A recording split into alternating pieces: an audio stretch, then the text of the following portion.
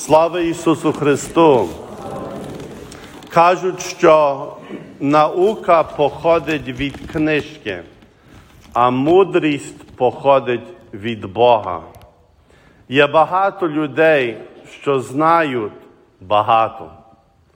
Але щоб знати, як жити на тому світі, щоб знати, як говорити з людьми, щоб бути чутливим не лише до своєї долі, але до долі інших людей. Це все є дар від Бога.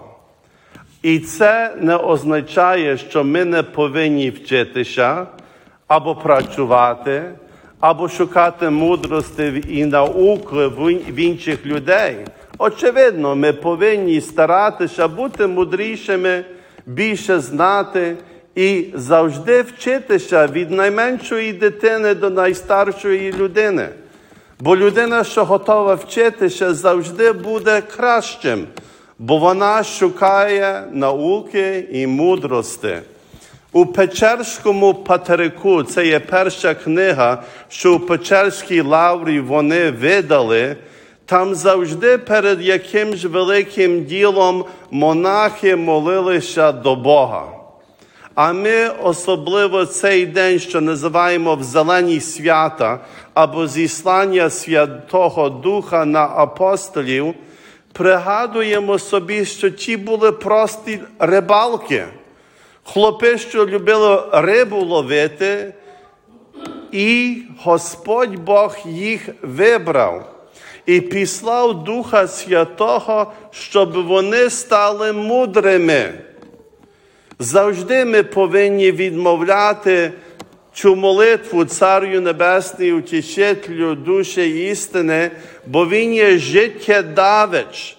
Через це ми носимо зелені кольори, зелена краска, щоб пригадати собі, скільки ми би не знали, мудрість походить від Бога.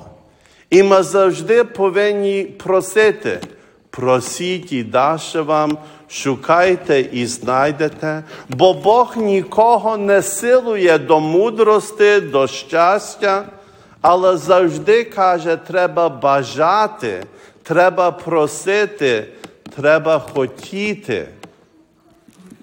Колись індіяни мали таке старе прислів'я, вони кажуть, кожна людина має вовки в собі. Один добрий, один злий. А котрий буде перемагати? Того, котрого будете годувати. Це означає, у нас є добро і зло, але як ми будемо молитися до Святого Духа і бажати доброту, то Господь Бог нам дасть і мудрість понад нашу силу. І щастя прийде, бо людина буде жити по-Божому. То моліться, Царю Небесний, ту молитву, особливо в цей тиждень, щоб Господь додав до вашої науки Його мудрість, щоб вас навчало, як жити, як говорити, щоб ви були щасливі на тому світі.